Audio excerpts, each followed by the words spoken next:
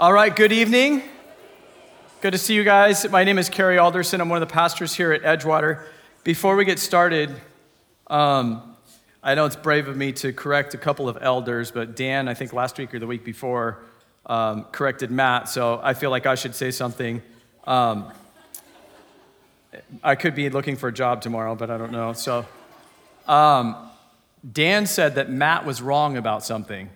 Dan said that Breyer's ice cream is not the best. It's actually Haagen-Dazs. I say it's the Talenti Gelato, coconut or pistachio. So I don't want to start any ice cream wars, but we're going to be in Psalm 73 tonight. Before we start that, I want to show you guys, it's just a little 1-minute video. A couple of years ago, our nation was deeply divided by some racial things that were occurring. And a professional athlete by the name of LeBron James came into a press conference afterwards, and he was holding what some people were saying was just a prop. He says it was a book that he was reading. It's the autobiography of Malcolm X. And somebody decided to press him on what he had discovered. This is the video clip of that interview. Taylor, you want to follow up? Yeah. So you're holding the autobiography of Malcolm X along with Alex Haley. I don't know how far you are into the book, but what's your biggest takeaway so far? I kind of just started a couple days ago, but I've read a lot of notes over the years. It's my first time actually reading this from start to finish. But just a very smart man, very smart man, and basically. His words in the 60s and what was going on is actually what's going on today still.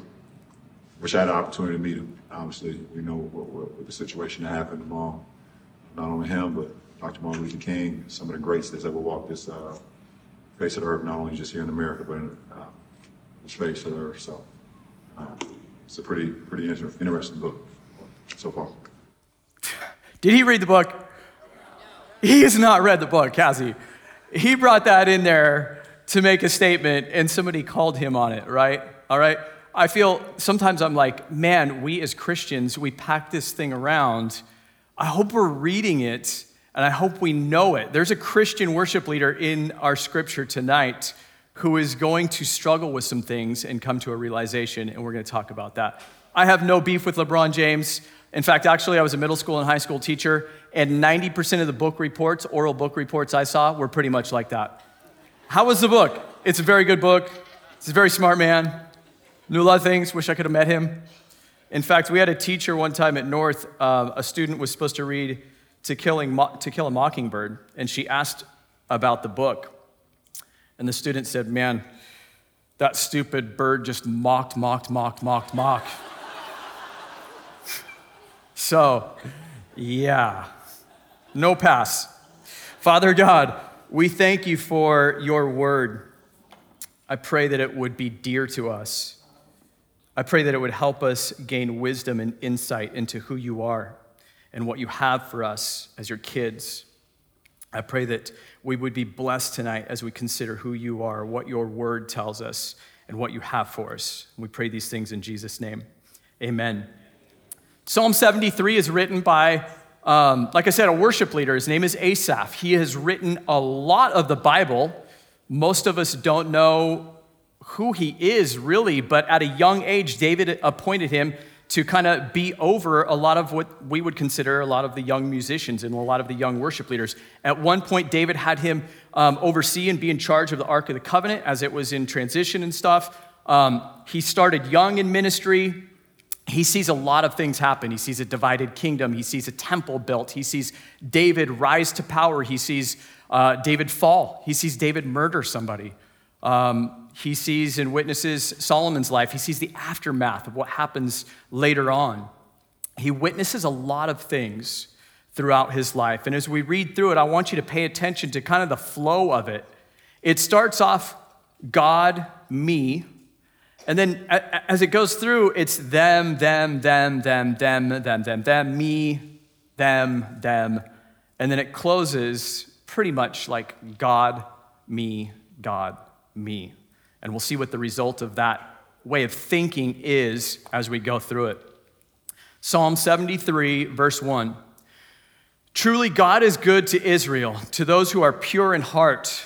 But as for me, my feet had almost stumbled. My steps had nearly slipped. For I was envious of the arrogant when I saw the prosperity of the wicked. We get a very honest, candid confession from a praise leader.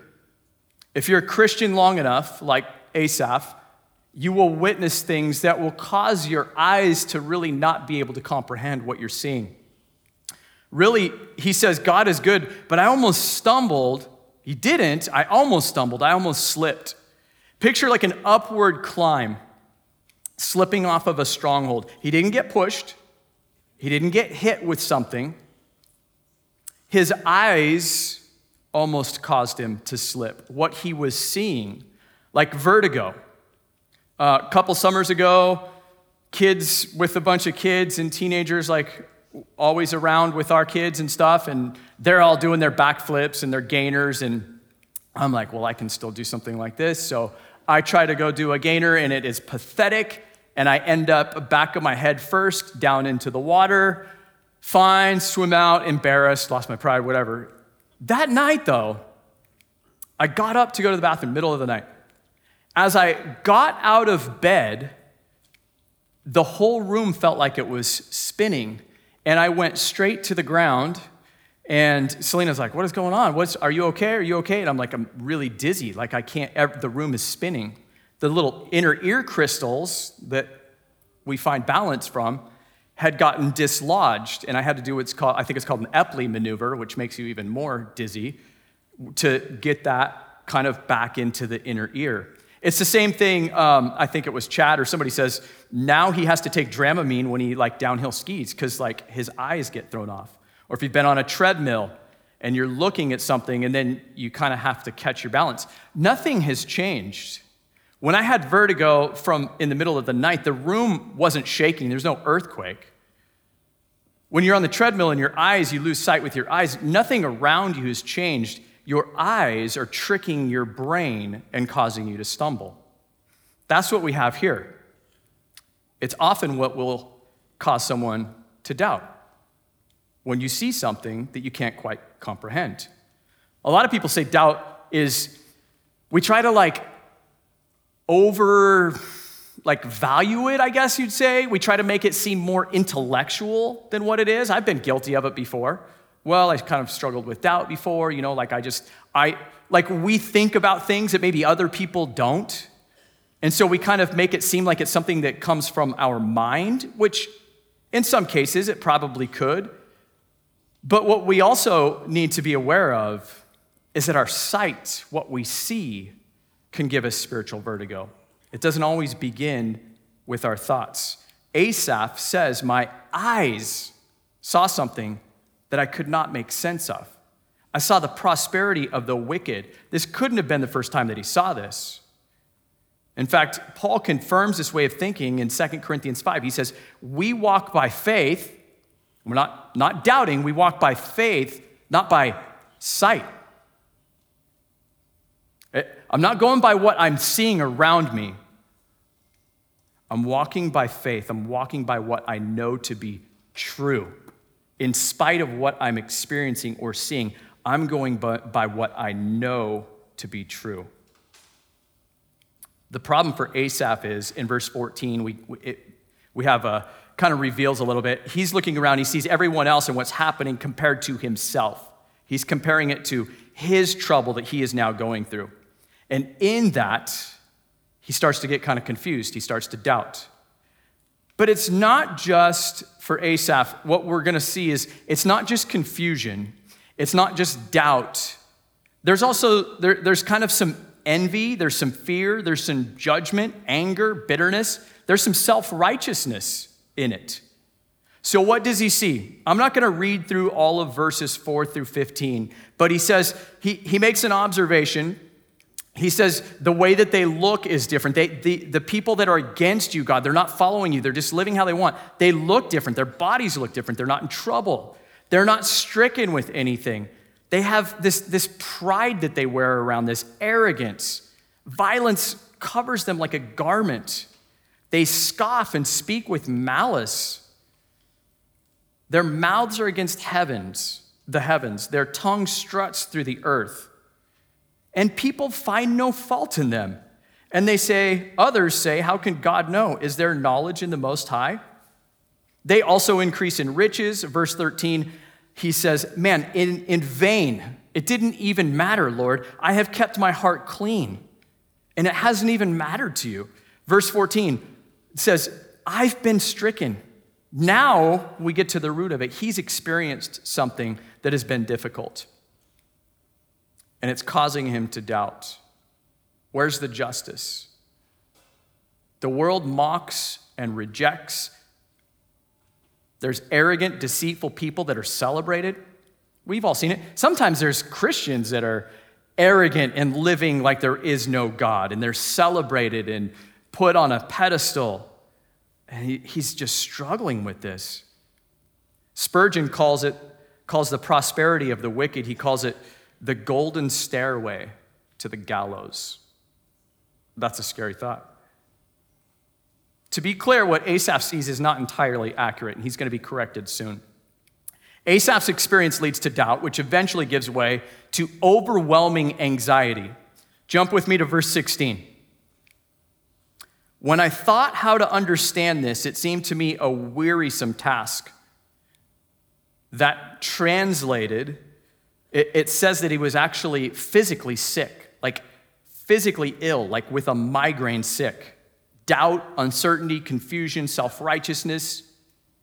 We know all of those things bundled up are a recipe for anxiety. It is no different for us. We are a nervous, anxious people. We are. Maybe more than any other time in history, we are more anxious and nervous than any other time period in history. We have every comfort imaginable, and yet anxious and nervous. Depression, suicide, isolation through the roof, bitterness, fear. I saw a study, colleges are trying to figure out how to deal with the influx of social emotional support animals coming into college. When I was 18, I was excited for that stage of life. I had some nervousness, I had a little bit of anxiety. I did not need that. When we first opened, we had a social emotional support animal right back in that area. It was some sort of dragon lizard about this long across somebody's shoulders, one service. If that's you, I'm not judging you, I'm just saying we try to eliminate some of those insulation type things so that we can bring those anxieties before the throne of God and say, you take this from me. I don't need this, I need you. And I have no issue with any of that stuff. People got to do what they got to do. But don't let those things come in the way of God doing his work. My wife is a middle school counselor, and she was recently just asked to be on a small group of counselors for the State Board of Education, and one of their primary goals is to help kids figure out how to handle their anxiety. Coming out of the last 2 years, everything has just been compounded. We're the first generation that has nonstop 24-hour news, onslaught of social media, constant stream of information. In fact, I debated putting a chart up here. There's no reason to. There's an exact direct correlation between time on your phone and depression, and time on social media and depression. Like the chart just goes straight up. Like you can just picture it. Boom, straight up. You're on your phone a lot, more depressed. You're on social media a lot, more depressed. We all know it, and we all can't get away from it. The constant message, you should be scared, you should be fearful, you should be bitter, you should be frustrated, you should be outraged. You might be oppressed, you should be oppressed. There's a book called The War Against Boys. I highly recommend it. Highly, highly, highly recommend it. I read it years ago, I'm reading it again.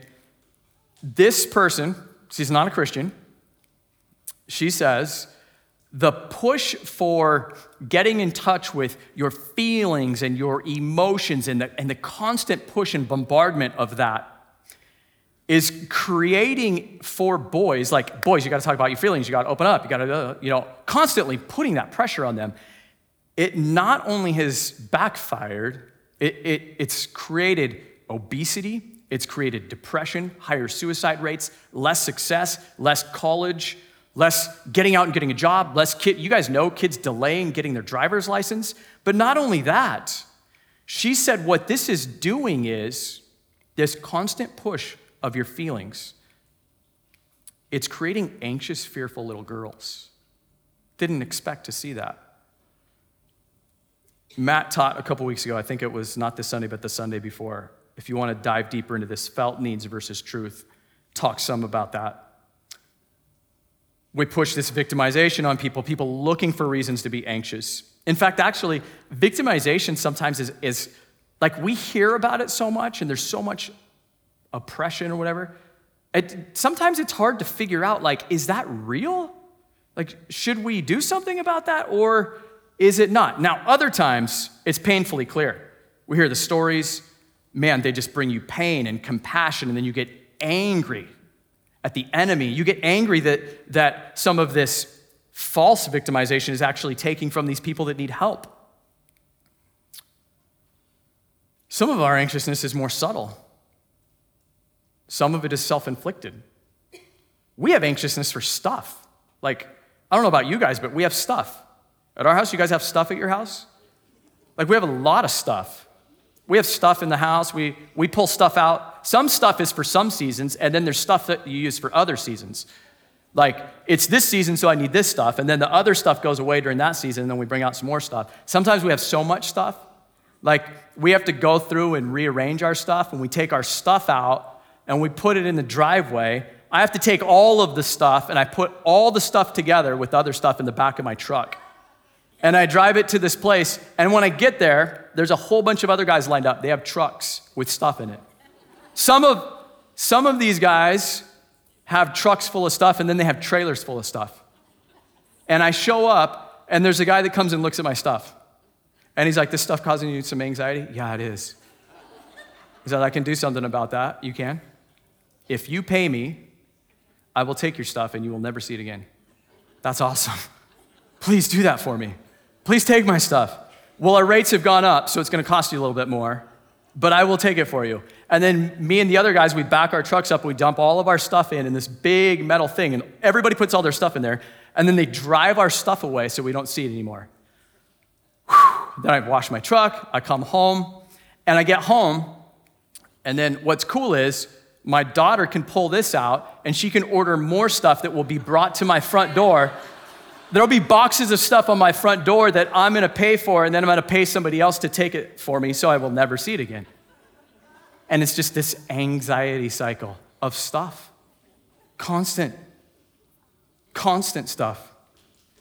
Some of us get wrapped up in really things that are supposed to be good, but like sports. And I was just talking with a family out there, like, man, we're super busy right now. We got practice and practice and practice and practice and practice. And I coached for a long time. Before I had kids, I coached. I coached my kids' teams. I've coached from kindergarten through high school seniors, varsity, whatever. I've done a lot of coaching, and I think it's great to have kids doing that stuff. But sometimes we have to it's getting a little wild. We got to push pause. We got to bring the anxiety level down. Investments, politics, homes, anxiety. Remodeling your home. We feel like we've been on a 10-year remodel. Our remodel is going to take longer than Pastor Mark's remodel took. Anxiety. Social media, more anxiety, self-inflicted, constant comparisons. Here's the thing about like social media. It causes people anxiety. It's so much so that you will have moms go on. I've seen this before. Moms, don't worry, don't compare yourself to others. I know it looks like everything, but we're all dealing with stuff. And like, you see how much anxiety it will cause people.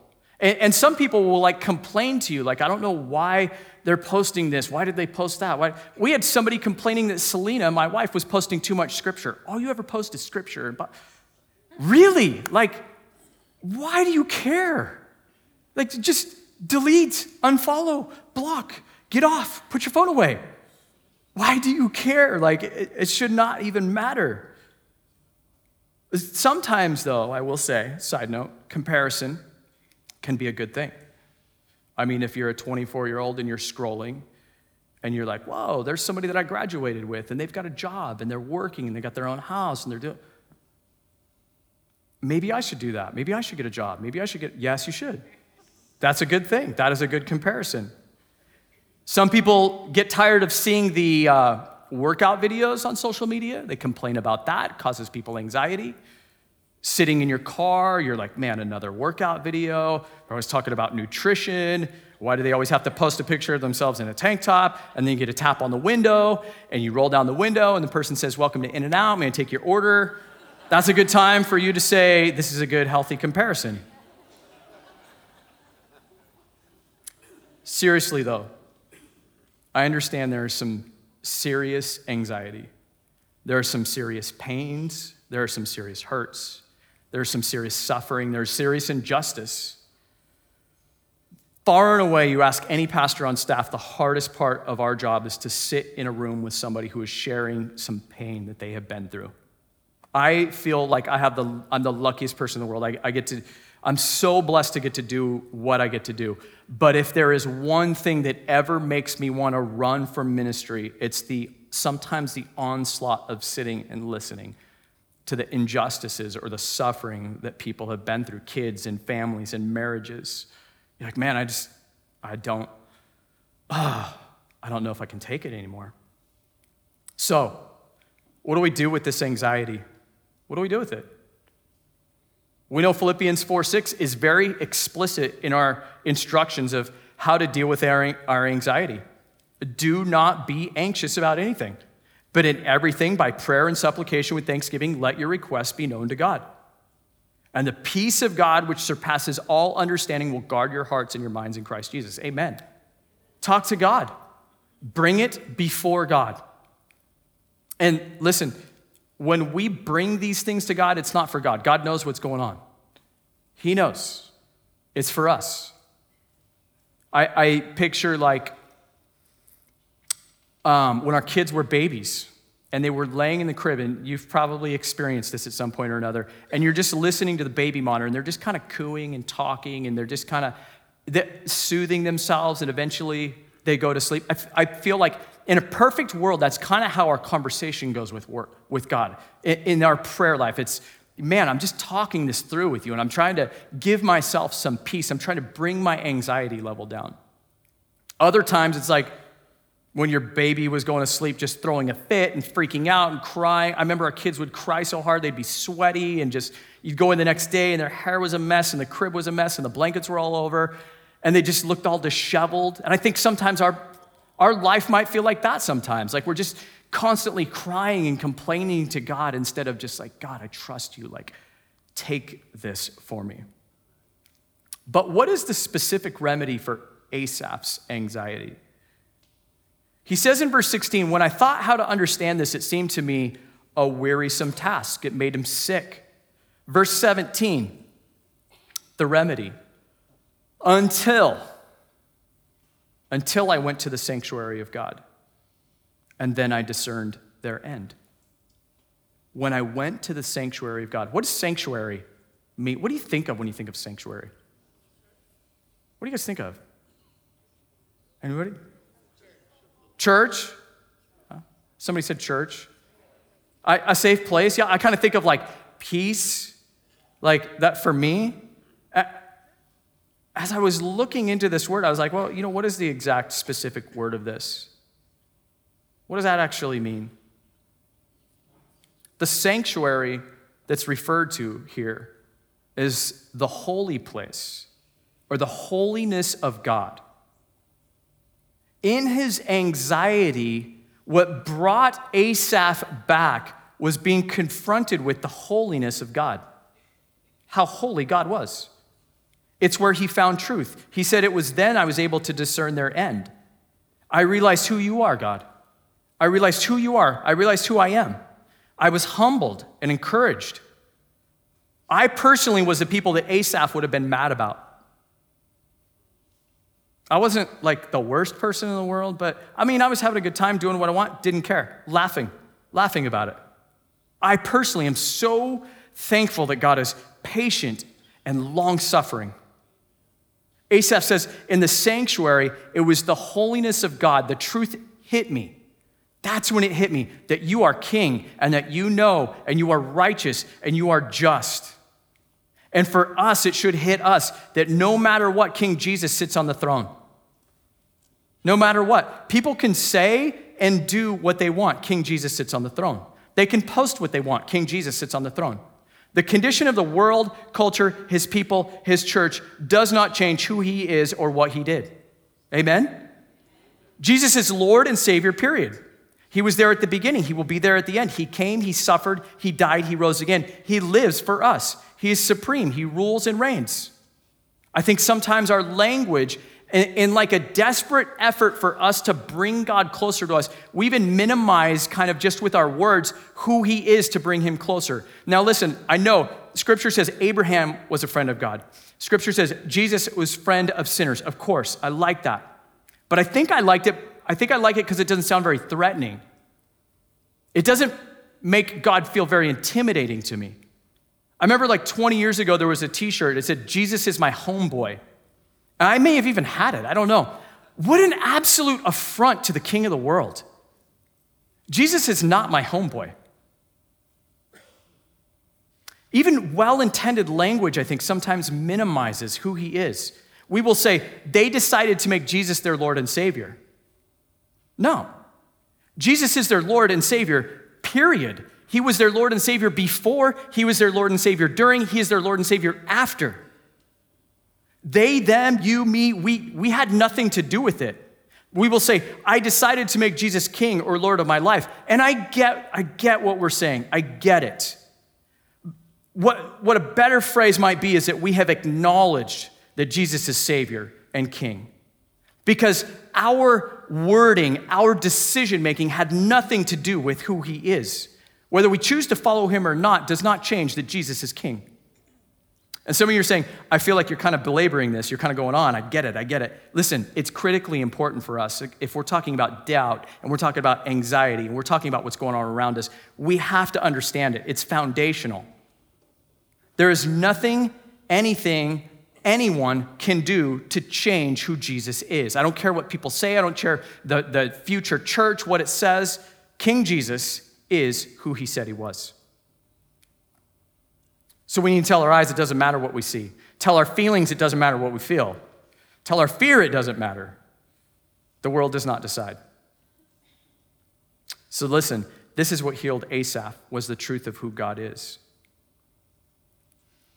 Colossians 1:16 says, for by him all things were created in heaven and on earth, visible and invisible, whether thrones or dominions or rulers or authorities, all things were created through him and for him. And he is before all things. And in him all things hold together. That is Jesus. So literally, Jesus held the fists together that punched him in the face. And Jesus held the whip together that whipped him in the back. And Jesus held the hammer together, and Jesus held the nails together that drove through his hand to the cross. Jesus held it all together. Jesus had some anxiety about it, and yet Jesus went through with the plan willingly. The truth is, Jesus is holy and just, and simultaneously merciful and long-suffering and gracious. That is hard to wrap my head around. Asaph admits in all of this, I was kind of being a baby. Listen, I was really focused on myself. He says in verse 21, when my soul was embittered, when I was pricked in the heart, I was brutish and ignorant. Lord, I was like a beast to you. I was so selfish. It was all about me. Self-care, take care of yourself. Self-awareness, self-identity, self. That wasn't what healed him. Asaph had to get his eyes on the Lord. Asaph says, it was the sanctuary. I saw you as holy and just. You will judge the wicked. I realized I was a brutish, ignorant beast towards you. Psalm 73:23, he continues and he says, nevertheless, I'm continually with you. You hold my right hand. You guide me with your counsel, and afterward you will receive me to glory. He says, I realize this, and you took my hand. I came near to God. I saw he was holy. I saw that I was small, that I was sinful, that I was selfish, and yet still you took my hand, and you, God, you guided me. The great surprise of the universe is not that people go to hell, it's that people go to heaven. That's what's amazing. Asaph says, even when I was a beast, you were good.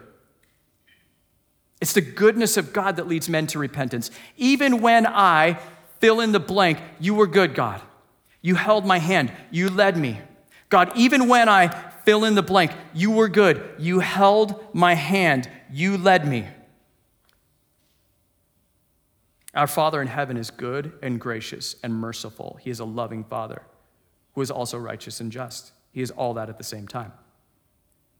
So the question for all of us probably is, so how do we keep ourselves from experiencing this vertigo, this slipping, this doubting, this anxiety? Come to the sanctuary. Come before God and see how holy he is.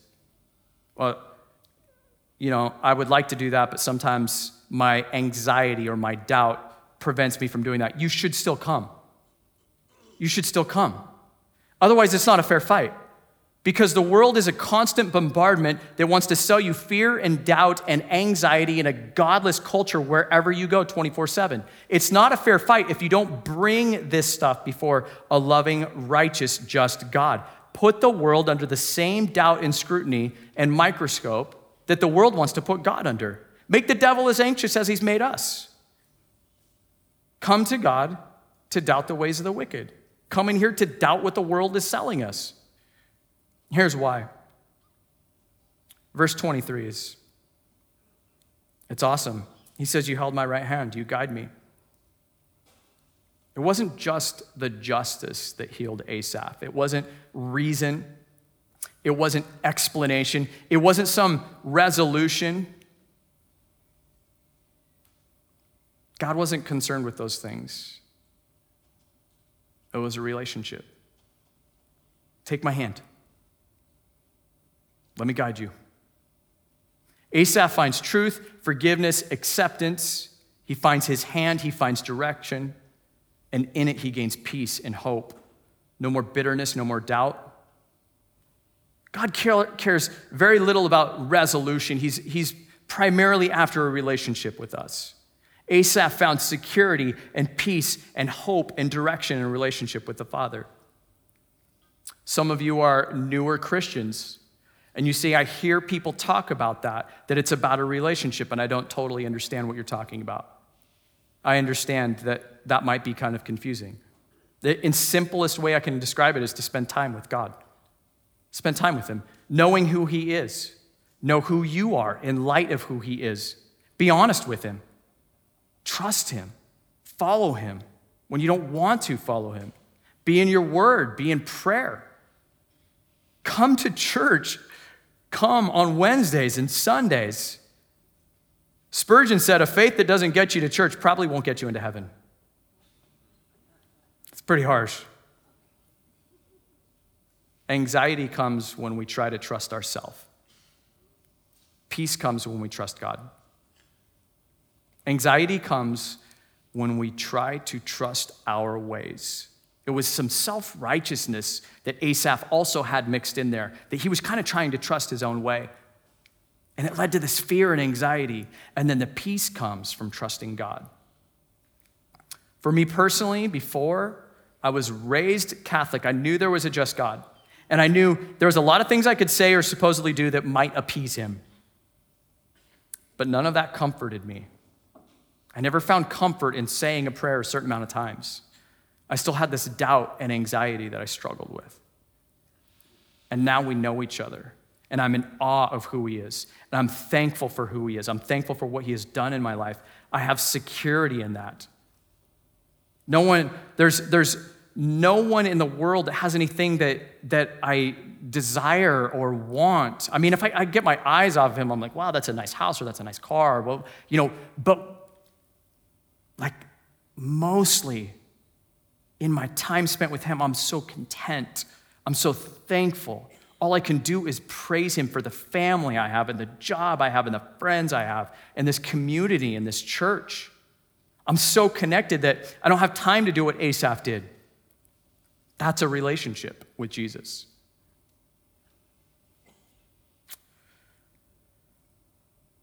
Our anxiety comes when we take our eyes off him. We recently got a dog, so we haven't had a dog since our kids kind of started to get older. Our dogs died, and we're like, okay, we're too crazy busy with the other animals. But we just got a puppy, German Shepherd. If you have a German Shepherd or you know anything about German Shepherds, you know they require a lot. We named her Rey after Star Wars. She's great. But one thing my wife and daughter are trying to teach Rey is when there's a bunch of chaos going on around her, and they're using little dog treats or whatever, they're saying, look at me. Look at me. And sometimes it's hard for her to do, but she's getting it a little bit better. And then it settles her down. Look at me. Look at me. Ray, look at me. And then the treat. And then the eyes. And our eyes need to be fixed on God. Asaph wants a resolution. God says, I want your eyes on me. I want a relationship with you. But God, I want you to fix this job. I want you to fix this health thing. I want you to fix this question. I want you to answer that. God says, listen, you're being a beast toward me, but come into the sanctuary. Take my hand. I want to walk with you. Any of you guys know who Joni Eareckson Tada is? Author, speaker. 17, she was in an accident. For 55 years, she's been paralyzed. She said, one day, we will stand amazed to see the top side of the tapestry and how beautifully God embroidered each circumstance into a pattern for our good and for his glory. It's beautifully put into perspective no matter what is going on. Asaph takes God's hand. God leads him. God gives him mission and purpose. And then we get to live that out before an unbelieving world. Here's what I would love to see. We as Christians, as the church, living in such a way that the unbelieving world is like Asaph. When my eyes saw how the church was living, it caused me to question this. When my eyes saw how the believers trusted in God, it caused me to question what the world was selling me. It caused me to slip. It caused me to doubt. It caused me to have some anxiety about living this way.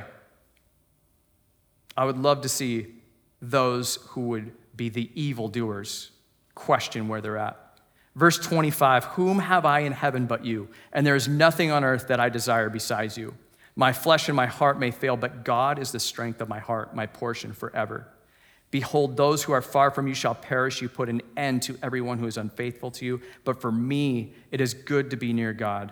I have made the Lord God my refuge, that I may tell of your works. We said at the beginning, he started off, it was God and me. And he praised God for how holy he was. And then it was them, me, them. Self-righteousness, doubt, anxiety in that observation. And then he closes, God and me, God and me, God, me. And he finds truth, and he finds peace, and he finds hope. Asaph brought his doubts, his complaints, his fear, his anxiety before a holy, just, righteous God.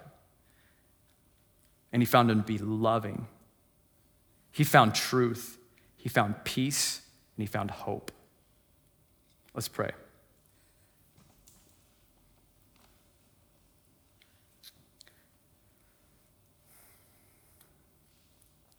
Father God, no matter where we're at, we will see things that will cause us to question, that may cause us to trip or stumble, get dizzy, experience vertigo, to wonder. I pray that we would be reminded in a moment that you are a just, righteous, powerful God. who reaches out his hand and takes ours when we are a brutish, questioning, ungrateful beast. You lovingly reach out and you take us by the hand and you lead us. I pray that's how we would know you as our Father. All powerful, yet gracious and loving, and really desiring relationship with us, your kids. Anyone here tonight who has been struggling with any type of anxiety or doubt or fear, I pray an overwhelming sense of peace would come over them.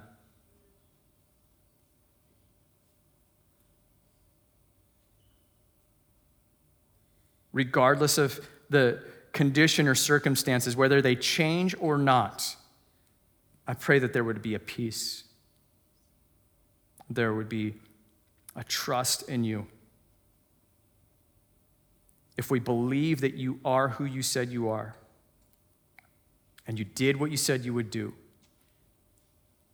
I pray that that's where our trust would be and our faith would be, and you would give us peace. We pray these things in Jesus' name. Amen. God bless you guys.